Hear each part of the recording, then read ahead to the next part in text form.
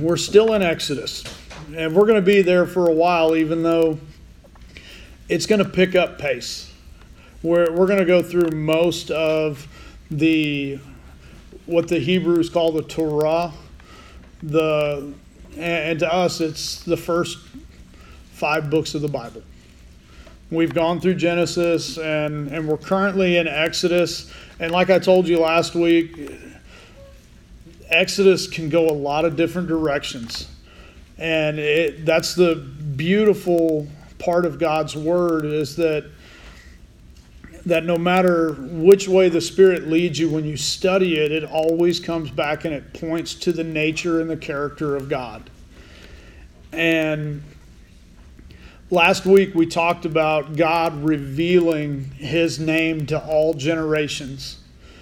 And we're going to be getting into the early part, setting the stage for God to deliver the children of Egypt, or the children of Israel, out of Egypt. And if I'm being fair, getting Israel out of Egypt is the easy part. The hard part is getting Egypt out of Israel. And, I looked at this story over and over, and I thought, why didn't God just speak the word and boom, they're out? And it's because of that later part. Because getting them out of Egypt's not the problem. It's going to be getting Egypt out of them. And I don't know that there's any truer look at our life as Christians than that. Where delivering us from sin, where Jesus made that easy. All we had to do was accept that He died on the cross for our sins. Confess that, ask Him into our life. But the tendencies of that life of sin are still there. The Egypt of this world is still there, the fleshly side of our nature. And we kind of dipped a toe in that in Sunday school, and excellent Sunday school this morning. I love that we have such good Sunday school time. And this is my shameless plug for it. If you're not here for Sunday school, you're missing it. But we just about dipped our toe into one of my favorite passages of Scripture, where Jesus says, if any man would follow me, he has to deny himself and take up his cross. And we didn't spend a lot of time on that verse today, but that is essentially the heart of this message in Exodus. Because we're going to see that there are 2 very different staffs in the story of Exodus and in your life, in my life, in the world that we live in. So, jumping in right where we left off last week, right after God reveals His name for all generations in Exodus chapter 3, verse 15. In verse 16 it says this, "Go and gather the elders of Israel together and say to them, the Lord, the God of your fathers, the God of Abraham, of Isaac, and of Jacob, has appeared to me, saying, I have observed you and what has been done to you in Egypt. I promise that I will bring you up out of the affliction of Egypt to the land of the Canaanites, the Hittites, the Amorites, the Perizzites, the Hivites, and the Jebusites, a land flowing with milk and honey. And they will listen to your voice." Okay, that's something I need you to log away in your brain, how I tell you to log these things away. They will listen to your voice. That's a very direct statement of direction to Moses. And we'll see that Moses is going to struggle with it. "And you and the elders of Israel shall go to the king of Egypt and say to him, the Lord, the God of the Hebrews, has met with us.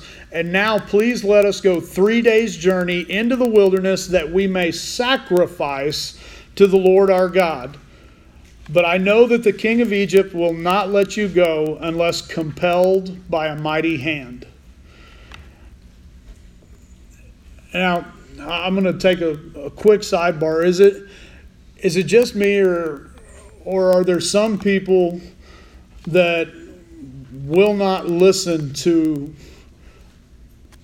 a kind voice? Okay, this is not me picking on my kids, but there's times when their mom tells them to do something, it is a much gentler tone than dad uses, and they don't go do it. But when dad brings the booming dad voice out, and any other dads in the room have a booming dad voice, the one where you have messed up because you did not heed the voice of the queen of my household gave you a command and you did not heed it. So thus saith the dad. I want you to understand that's a human thing. That sometimes there are people that need that harsher voice to make them recognize something. And Pharaoh is considered a god king in his culture. He's not going to listen to men coming to tell him to do something. The only one he's going to listen to is a God who proves himself to be mightier than me, Pharaoh. And I want you to understand there's a lot of people in this world that struggle with accepting God for who He is because they think that they are mightier and they've done everything in their life through their own power. They don't recognize the influence and the hand of God in their life. And it's really interesting because later in Exodus we're going to see the finger of God. Not even His whole hand. And God said Pharaoh's not going to let you go unless a mighty hand forces him to. And God continues and He says, so I will stretch out my hand and strike Egypt with all the wonders that I will do in it. Notice God never calls them plagues.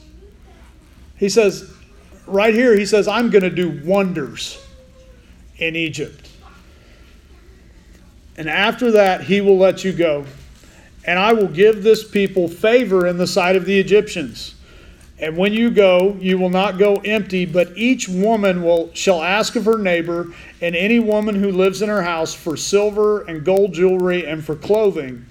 And you shall put them on your sons and your daughters, and so you shall plunder the Egyptians.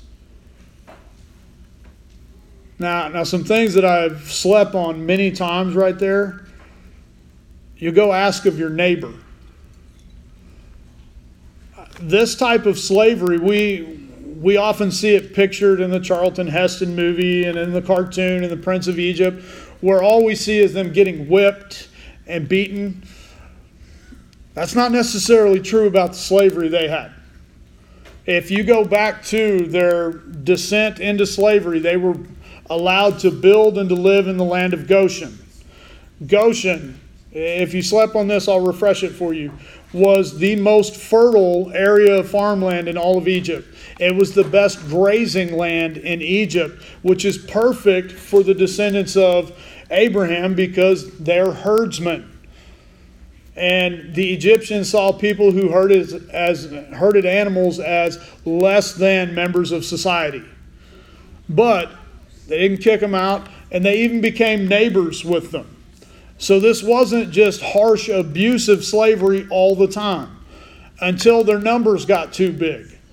And then it started to take that turn towards killing babies, harsher tasks, trying to make more of them die from working too hard. Okay? There's a subtle warning to all of us there that you better learn to work within the principles of God's direction and rest when your body needs it, or you'll work yourself to death early. And if you work yourself to death for anything but the kingdom of God, you wasted a big portion of what you were entrusted with. That's too harsh. You'll be dead. I won't be able to help you out at that point. But God's telling them, you're going to leave Egypt wealthy. Because the Egyptians, you're going to see favor with the Egyptians. What that actually means is I'm going to make it to where the Egyptians are willing to pay you to leave. Okay, I can tell you, don't try me on this, because I love company, and when it's time for you to leave, I'll ask you politely to leave. I'm not going to pay you to leave. Okay, I'm not going to pay you to leave. I will probably use Pharaoh's tactics to get you to leave. Okay, and we'll talk more about Pharaoh in a minute. But then Moses answered, "But behold, they will not believe me or listen to my voice. They will say, 'The Lord did not appear to you.' And the Lord said to him, 'What is that in your hand?' And he said, 'A staff.' And he said, 'Throw it on the ground.' So he threw it on the ground, and it became a serpent, and Moses ran from it." Moses is my kind of people. Not my son's kind of people. Xavier would just be like, "Oh, I'm going to go pick that thing up." Not me. If I see it, I'm probably going to let out a squeal that is not very manly sounding at all, and I'm going to remove myself from the presence of the serpent until I can find a means of disposing it that gives me a very long reach. Either a shovel or my preferred method, a Winchester. But I hate snakes. I hate them. And this is where I think God's really testing the faith of Moses. And the Lord said to Moses, "Put out your hand and catch it by the tail." Where Moses said, "I don't want to go talk to anybody," JJ would be like, "I'll talk to anybody you want me to, just don't make me pick up that snake." Moses reaches out his hand and caught it, and it became a staff in his hand. "That they may believe the Lord, the God of their fathers, and the God of Abraham, the God of Isaac, and the God of Jacob has appeared to you." How simple does that make Israel sound? If you drop a stick and it turns into a snake, they're going to believe God sent you. You drop a stick in my presence and it becomes a snake, you're on your own. I'll deliver myself from your presence. And again, God knew that wouldn't be enough. Because a lot of people would be like me, we just run away from the snake. And God said to him, "Put your hand inside your cloak." When he put his hand in his cloak and he took it out, behold, his hand was leprous like snow. For younger people in the room, leprosy is a disease that the body actually begins to destroy itself, and it manifests on the skin, where your skin is literally eating itself. And it turns your hand white as snow. And a lot of times you'll lose the extremities of your body. And leprosy is still in the world today. It's not eradicated as a disease. Again, this is a friendly hand reminder to us living in the Western world: wash your hands. Germs are bad. Then God said, "Put your hand back inside your cloak." So he put it in his cloak, and when he took it out, it was restored just like the rest of his flesh. "If they will not believe you or listen to the first sign, they may believe the latter sign. And if they don't believe those two, and they don't listen to your voice, take some water from the Nile and pour it on the dry ground, and the water that you take from the Nile will become blood on the dry ground." Now, this is where if you're looking and you're paying attention, this is where you first start to see that Egypt is really in Israel. The culture and the ideologies of Egypt has crept its way into the hearts of the Israelites, because the Nile was considered a god in Egypt. And to take water out of the Nile and to pour it onto the ground was symbolic of that you were able to make that god bleed. This was a sign to them to get through to that side of who they were.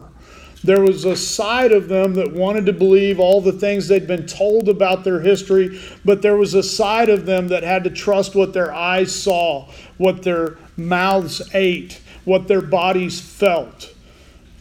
And that side was where Egypt had invaded them. And Moses is not exempt to this. We got to remember Moses' story. Moses, his first 5 years of his life is what they estimate he was with his biological mom. After he was rescued out of the river and returned to her to nurse him, 5 years. And then the next 35 or so years, he was in the house of Pharaoh. So he was educated in all things Egypt. You think 35 years is easy to let go when you're wandering around in the desert chasing sheep?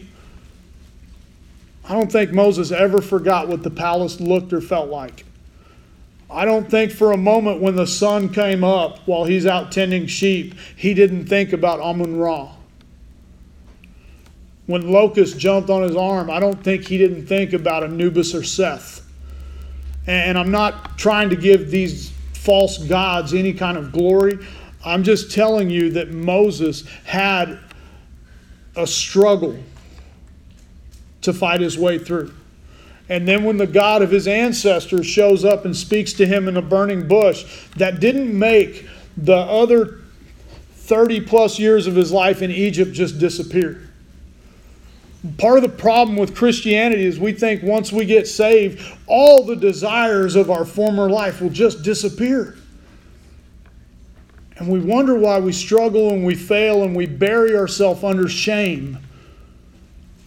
Because we don't understand that God delivered us, but God's still working through the process of sanctification to refine all of that stuff out of your life.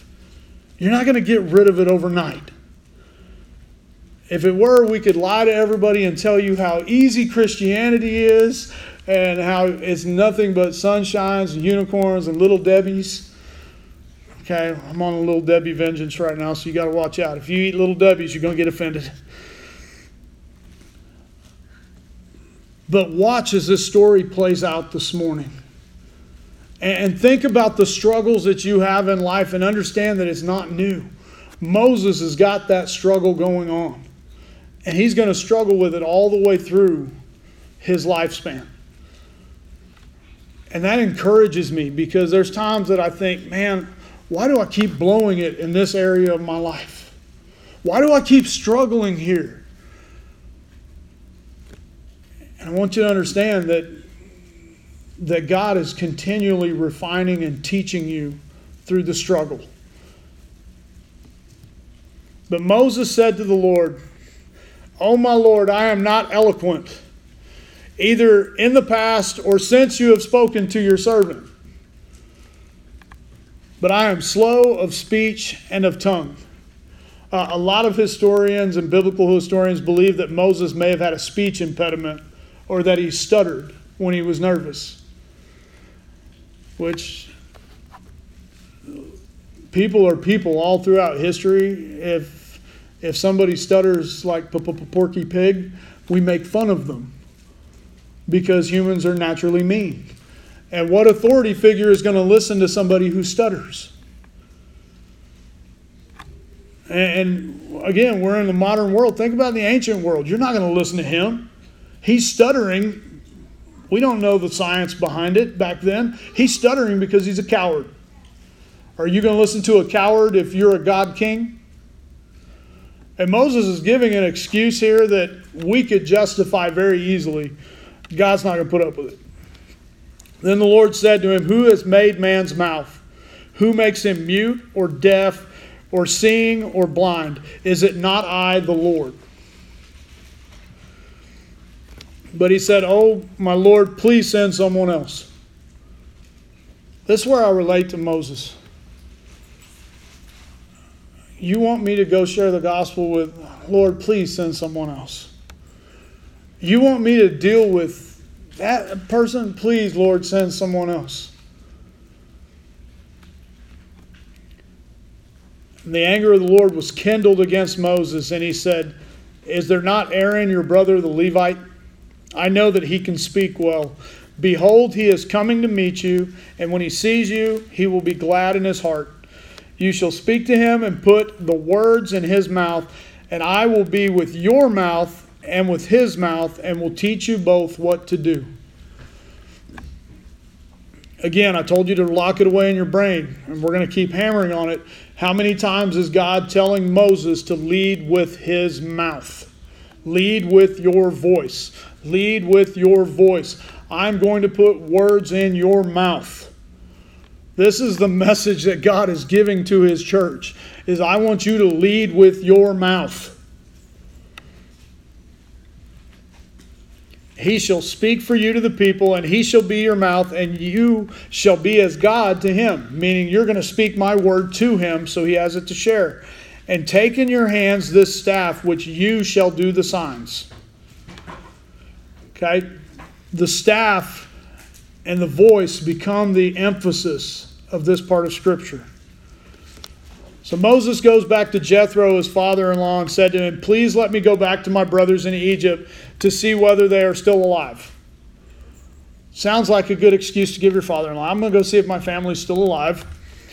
And Jethro said to Moses, go in peace. And the Lord said to Moses in Midian, go back to Egypt, for all the men who were seeking your life are dead. So God gives him the final go-ahead. And Moses took his wife and sons and had them ride on a donkey and went back to the land of Egypt. Okay, note that it says sons there, plural, because we know he had 2 sons. And Moses took the staff of God in his hand. And right here, if you're following along in your Bible, there's going to be one of those, what? What is that moment in Scripture? And we got to get there. Let's do this first. And the Lord said to Moses, when you go back to Egypt, see that you do before Pharaoh's all the miracles that I have put in your power. But I will harden his heart so that he will not let the people go. Then you shall say to Pharaoh, thus saith the Lord, Israel is my firstborn. And I say to you, let my son go that he may serve me. If you refuse to let him go, behold, I will kill your firstborn. That will shatter some people's image of God in a real quick hurry. Israel is my firstborn, and if you won't let him go, then I will kill your firstborn. It sounds more like Clint Eastwood than it sounds like God. He's telling him straight up, you're going to let my firstborn go or I'm going to kill yours. I read that and I thought, how did I miss that? How did I miss that God tells Moses to go threaten Pharaoh with the last plague right off the bat? Go threaten him. Go threaten him with the worst that I'm going to do to him right off the bat. But as we'll see, Moses doesn't do that. Moses even messes up the rest of the story because he tries to work in his own power about how to treat the court of Egypt. But here's how did this happen in Scripture moment. At a lodging place along the way, the Lord met with him and sought to put him to death. You just told the guy to go do all this stuff, and then you meet him at a hotel along the way, and you're ready to kill him. Then Zipporah, Moses' wife, took a flint and cut off her son's foreskin. She circumcised him and touched Moses' feet with it and said, surely you are a bridegroom of blood to me. So he let him alone. It was then that she said, a bridegroom of blood, because of the circumcision. And I'm telling you, it took a little bit of work for me on this one, because why was that even there? Other than to show us Moses' conflicted situation. Because how many sons does Zipporah circumcise? 1. So what was the other son? He was probably already circumcised. So why would you only circumcise one of your 2 children? Because the culture you grew up in that you were still clinging to didn't circumcise their children. What was circumcision from the time of Abraham? It was the mark of the covenant of God. God shows up ready to be done with Moses because he's not even willing to pass on the covenant to his own generation. And I thought, man, why did God wait till that moment to do it? But I really think it was more for Zipporah than it was for Moses. Because Zipporah, who by all rights, we don't know that she was raised to believe the same covenant, but she recognized the wrath of God was coming. She recognized that in that moment that they had neglected something very important to God. And God needed Zipporah to be all in for what he was about to do with Moses. And it's interesting because in the Hebrew it talks about that he had actually picked up Moses at this point. Because where it says he let him alone, in Hebrew that means he set him back down. Which, I'm too much of a Star Wars fan. I see Darth Vader just picking this dude up. But anyways, God's not Darth Vader. But the imagery of somebody being picked up and about to be crushed for their disobedience. And it's like, whoa, that doesn't really fit with the God we know. But is God who he says he is? Is he able to be full of mercy if he's not able to execute extreme judgment?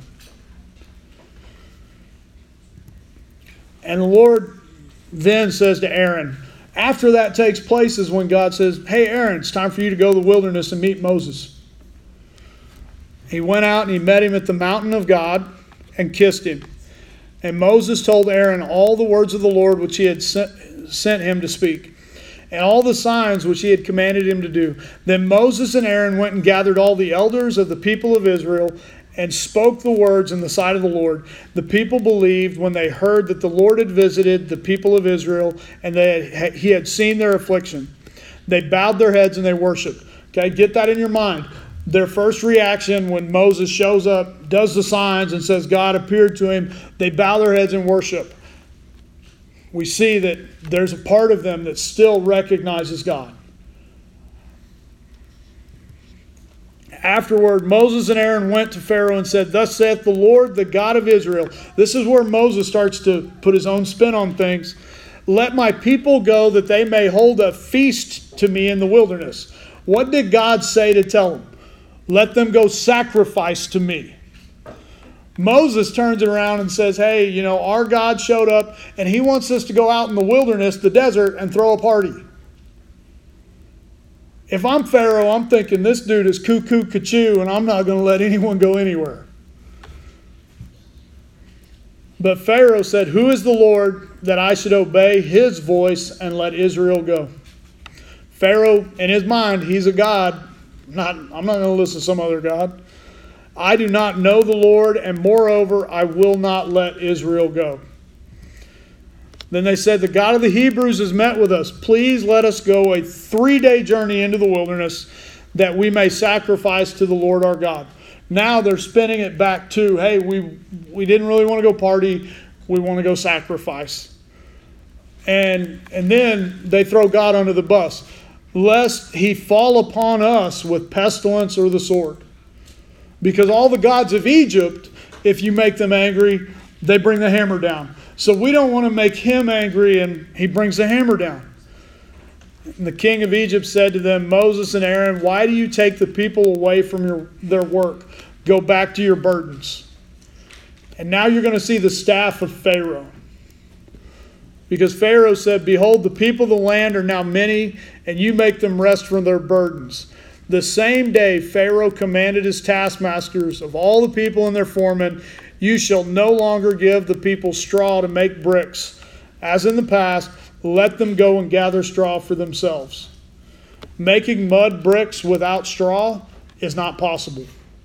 All you end up is with dirt clods. You put straw in it as a binder and then dry them out in the hot sun, they become as strong as any concrete in the Western world. The oldest of the pyramids in Egypt, Dozer's Step Pyramid, is actually made of mud brick. The rest of them are made out of carved stone, which is archaeology nerding. We won't get into it. But they're still bricks that were made in this era in Egypt today. But the number of bricks they made in the past, you will impose on them. You shall by no means reduce it, for they are idle. Therefore they cry, let us go and offer sacrifice to our God. Let heavier work be laid on the men, that they may labor at it and pay no regard to lying words. I put some images of Pharaoh up. You will rarely see an image of Pharaoh in hieroglyph, in carvings, in sarcophagi, in anything in archaeology. You will rarely see an image of Pharaoh where he does not have a staff in his hand. Very rarely will you see one. And in the coffin, the staff is often made to have a whip end on it, and he has a hook. And neither of those were for caring for the people. It was for imposing his absolute sovereignty on those people. Pharaoh had a staff. What did God send Moses with? A staff. I often wondered why God chose a staff. Well, a staff is something that Pharaoh understood. And the taskmasters and the foremen went out to the people and said, thus says Pharaoh, I will not give you straw. Go get your straw yourselves wherever you can find it. But your work will not be reduced in the least. So the people were scattered throughout all the land of Egypt to gather stubble for straw. And the taskmasters were urgent, saying, complete your work, your daily task each day, as when there was straw. Before, the straw was always brought to them. They got to stay at home in Goshen where it was comfortable. And now they're having to go out all through Egypt to get their own straw. They're going to places they don't know. They're going and having to do things that are hard. How do we respond when God has us go do hard things or we feel scattered? The same way.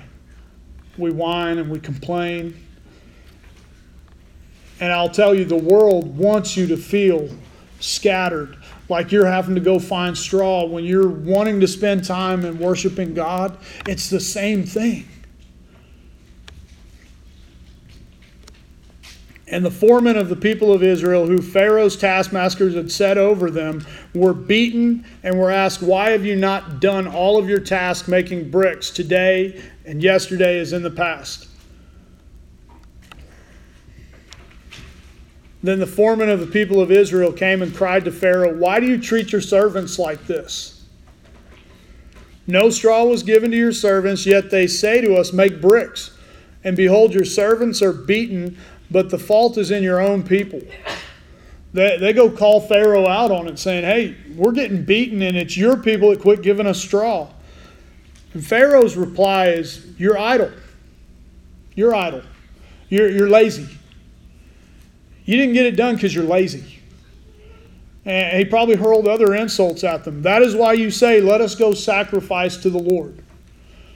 I'm telling you, the world does not understand what it is to go sacrifice and to go give up your time to worship the Lord. They'll always say that it's a waste of time. That you're lazy because you're spending a Sunday morning in church. You could be getting more work done. And that voice in your head will tell you the same thing. I've been there. Man, I could be getting this done. So go now and work. No straw will be given you, but you must deliver the same number of bricks. And the foreman of the people of Israel saw they were in trouble when they said, you shall by no means reduce your number of bricks and your daily task each day. And they met Moses and Aaron, who were waiting for them as they came out from Pharaoh.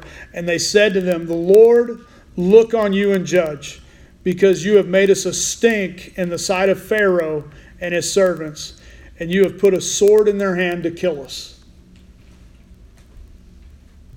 Which staff are they more afraid of? Are they afraid of the staff of God, or are they afraid of the staff of Pharaoh? I'll just tell you, when it comes to us, we're no different. Am I really willing to step out and to do and to say what Jesus said to do? Or am I afraid I'm going to look foolish in the eyes of the world? Am I afraid of that if I really step out in faith and do or say that I'm going to lose that friendship? Or I'm going to lose that business deal? Or I'm going to lose that, you fill in the blank. Which staff are we more afraid of?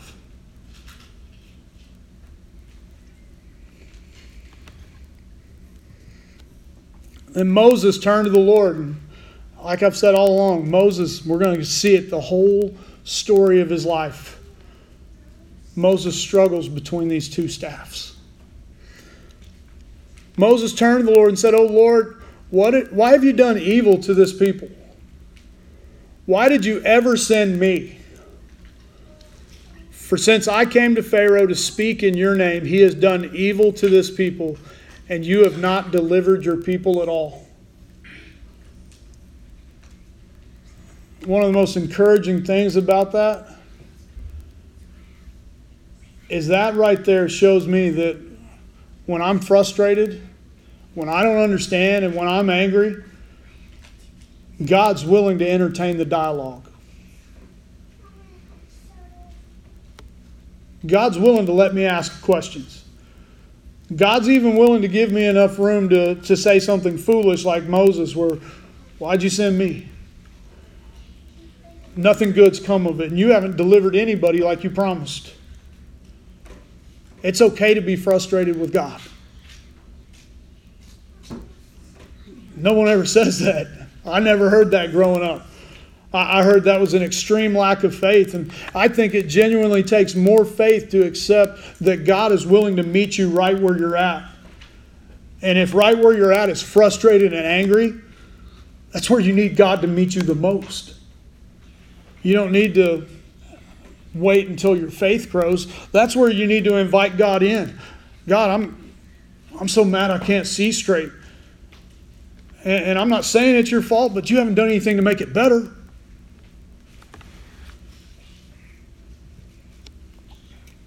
This has been a story of two staffs. And the staff of Pharaoh, the staff of this world, it has its power through corruption,